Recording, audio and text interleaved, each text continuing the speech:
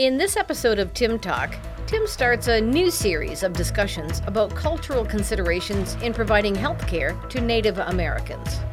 Thank you for joining us for Tim Talk. I'm Tim Dentry, President and CEO of Northern Light Health.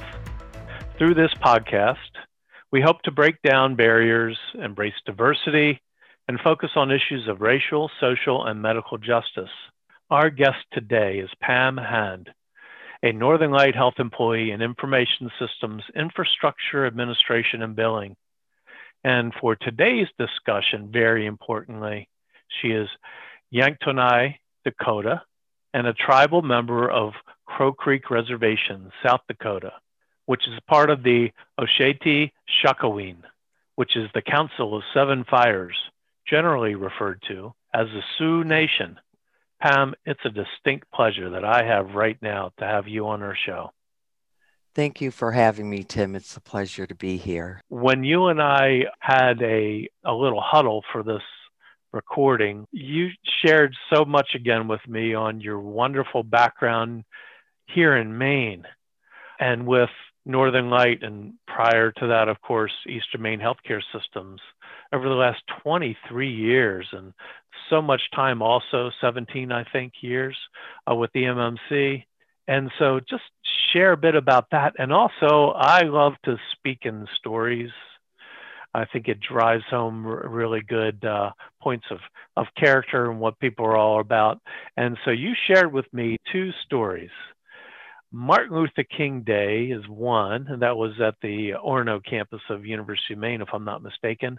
And number two, fairy dust. To you, Pam. Thank you, Tim.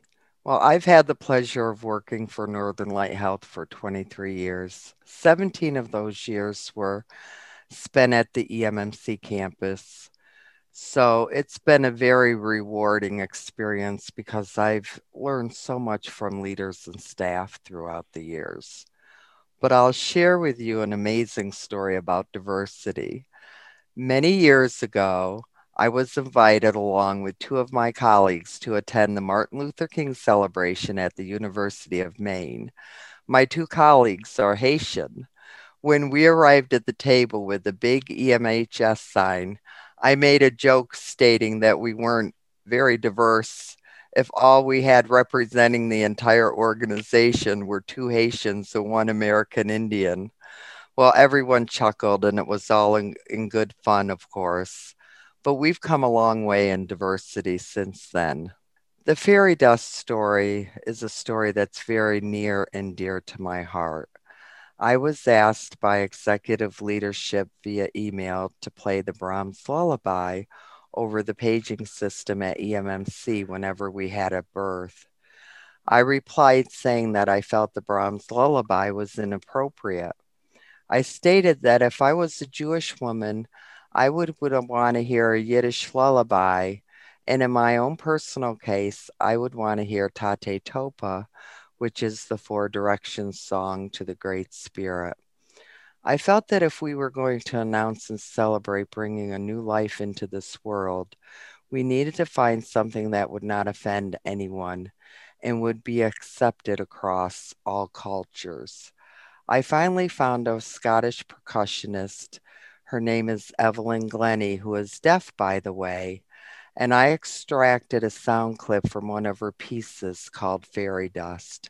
When we contacted her, she was so thrilled that her attorneys gave us exclusive rights to using it, only charging us a small one-time copyright fee.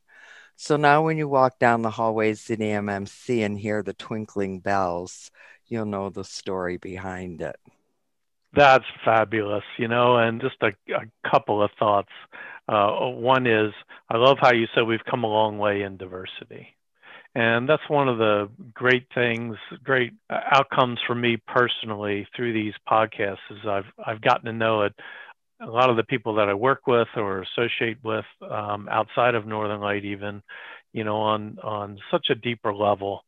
And I just think it is reinforcing all the time of our wonderful diversity and the wonderful nature of people that we can get to know, which enriches our own lives. And that, just as you've enriched my life already, Pam, you've touched me already.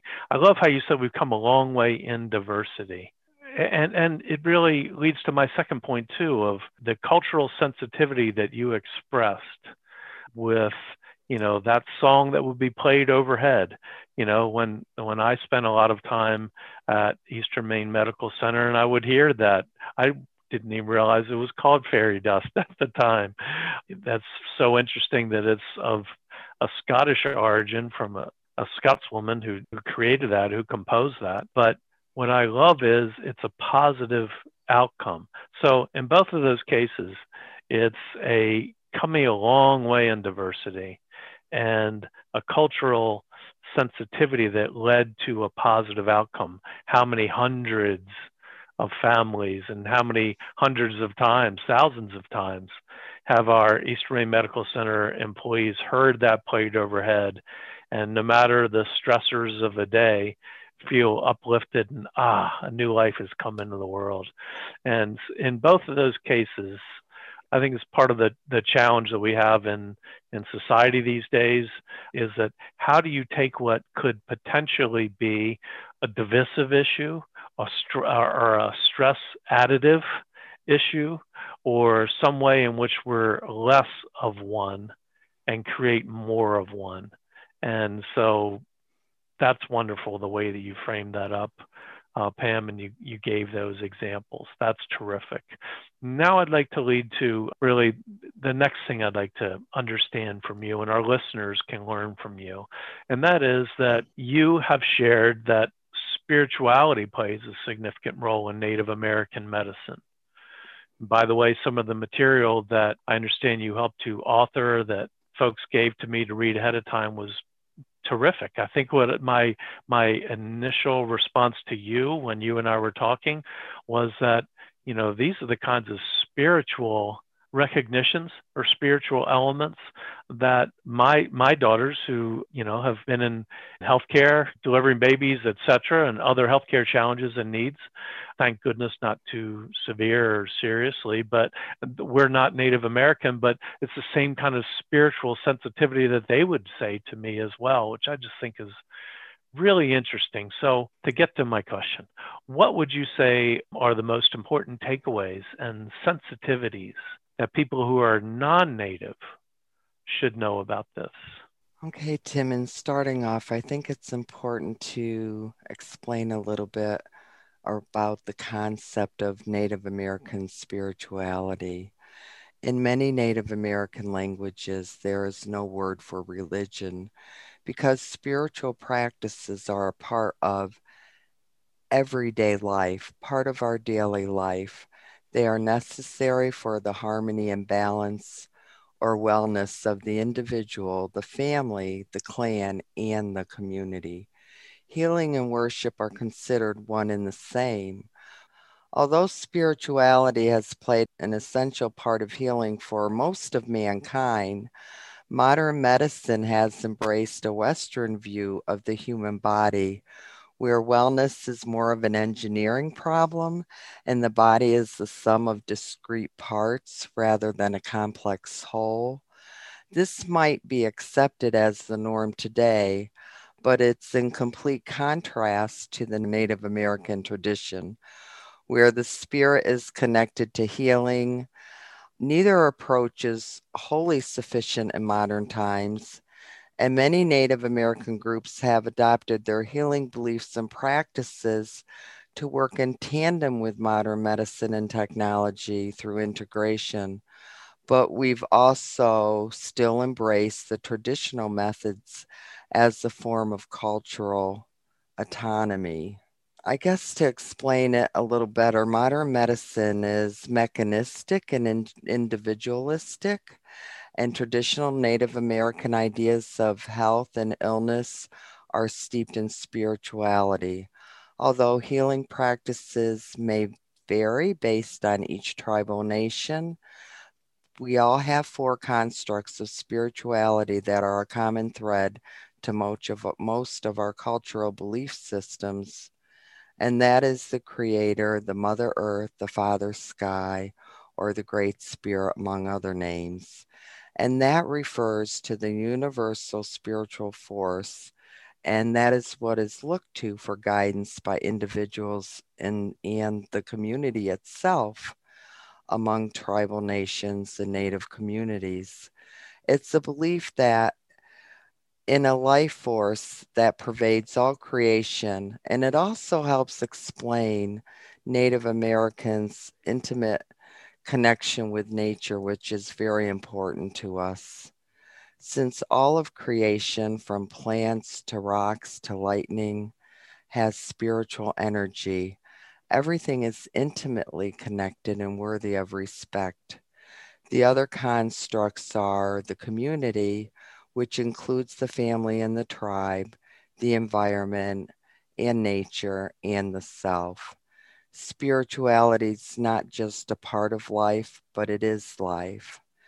The mind, body, and spirit are interconnected, just as the spiritual world interacts with the physical world.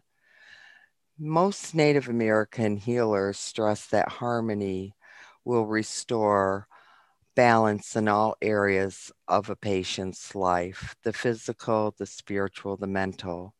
So, in other words, wellness is harmony in mind, body, and spirit. Unwellness is disharmony in mind, body, and spirit. So, to sum up this terminology of Native Americans, spirituality basically means walking the path of good medicine, living a good way of life. In my tribe, we call it Kanta Duta, walking the red road in harmony and balance, because it's through the harmonious interaction of the mind, body, and spirit in the natural environment. We consider this all our relations, which are all living beings within the entire circle of life. Pam, that's beautiful, beautifully described. And, I hope our listeners really, listen deeply, even re-listen to what you just said, because I think it's fabulous words for all of us to keep in mind. I think it would give us greater sensitivity as caregivers to those that we serve, knowing that they, as you say, they live spirituality. Spirituality is life. And I think also everyone in healthcare understands mind, body, spirit, that all three are interconnected. And to be, in healthcare, you have to have an appreciation for all three of those, mind, body, and spirit. I love how you use the words, it's about harmony and balance. And what I like to think is it's also about, however one has that balance within them, mind, body, and spirit, and however people either practice or believe, what have you, in spirituality. To me, I always look for universal truths. And, I believe that being part of a higher purpose, or understanding that there's a higher cause that we strive for, and there's a higher power beyond ourselves, to me, it's empowering. It's very empowering. It's oneness, which I've shared so many times, because that's what got us on this path of these podcasts and our quest for great diversity, equity, and inclusion for Northern Light Health.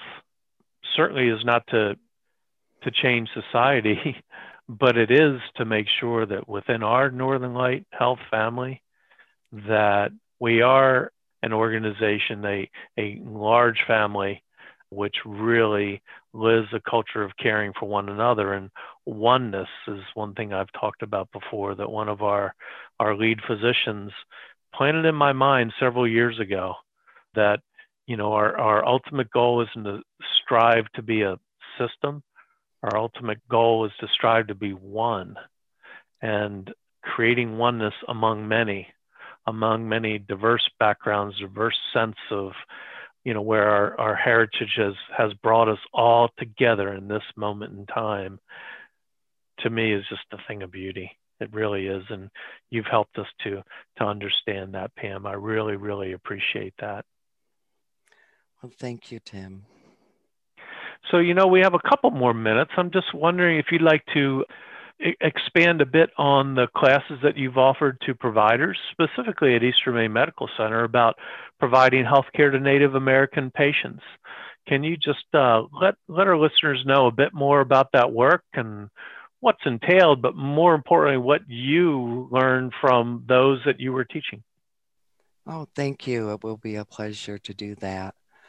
Well, first of all, Native Americans frequently combine traditional healing practices with Western medicine to promote health and well-being. Native people hold a holistic perspective on health based on the balance of interrelationships of mind, body, spirit, and environment, as we previously discussed. We also use ceremony, native herbal remedies, and allopathic medications, which are used side by side. And spiritual treatments are thus an important part of health promotion and healing in Native American culture. Yet the role of spirituality in healthcare, health promotion, and wellness, I found that for some providers it was a little uncomfortable. Providers of Western medicine. Over the years, I have been honored to assist providers with many questions about Native Americans being treated. They've called me on the phone, asked me to come to meetings, and it's been an honor to assist them in their questions. One thing that's important to realize is that Native Americans will often rate their traditional healers' advice more highly than the advice of the physicians, and that can lead to confusion for the provider when it comes to treating the patient. Because of this, I wanted to provide classes and give a blueprint to providers on providing health care to Native American patients. So I covered several different topics: Native American spirituality, traditional practices, along with the importance of smudging, which for many Native Americans is a daily practice, and it becomes an issue with hospitalization. The role of tribal leaders, I covered medical and nursing care, childbirth, which is an important part of the lessons that I give due to the fact that I've received many phone calls about Native American women keeping the placenta. So covering that has been, I think, valuable for the nurses and the providers up in the labor and delivery areas.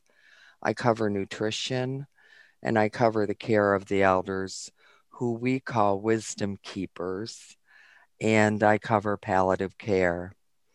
So in our culture, we have a saying, and in my language, it is Madakiosi, which means we are all related. That means literally, it means we are all relatives. All things live in relationship to one another. So living in harmony with the earth and our environment has meaning and purpose, not only for us, but for the whole, the earth, its peoples, and all that is. So I think understanding this is significant for both the Native American patient and the provider assisting with the path to healing. Thank you, Pam. That's wonderful. Wisdom keepers. I really enjoy that. I'm not sure if I can refer to you as a wisdom keeper because you're younger than me. Are you a wisdom keeper? I am There considered you to be go. an elder among the tribes. So yes, I've reached that point where I am a wisdom keeper. All right. Well, it shows, and I really appreciate Thank you. you and what you've shared with us today. Thank you so much, Pam, for being my honored guest, and for I just feel very privileged to have done this with you. Thank you, Tim. It was a pleasure. And thank you to you, our podcast listeners. So until next time, saying thanks one more time to Pam Hand. I'm Tim Dentry, encouraging you to listen and act to promote our culture of caring, diversity, and inclusion. Thank you. Thank you for listening to this episode of Tim Talk. In our next episode, we begin to discuss the MACWI program, a culturally informed initiative to address opioid use disorder in Maine's Native American communities.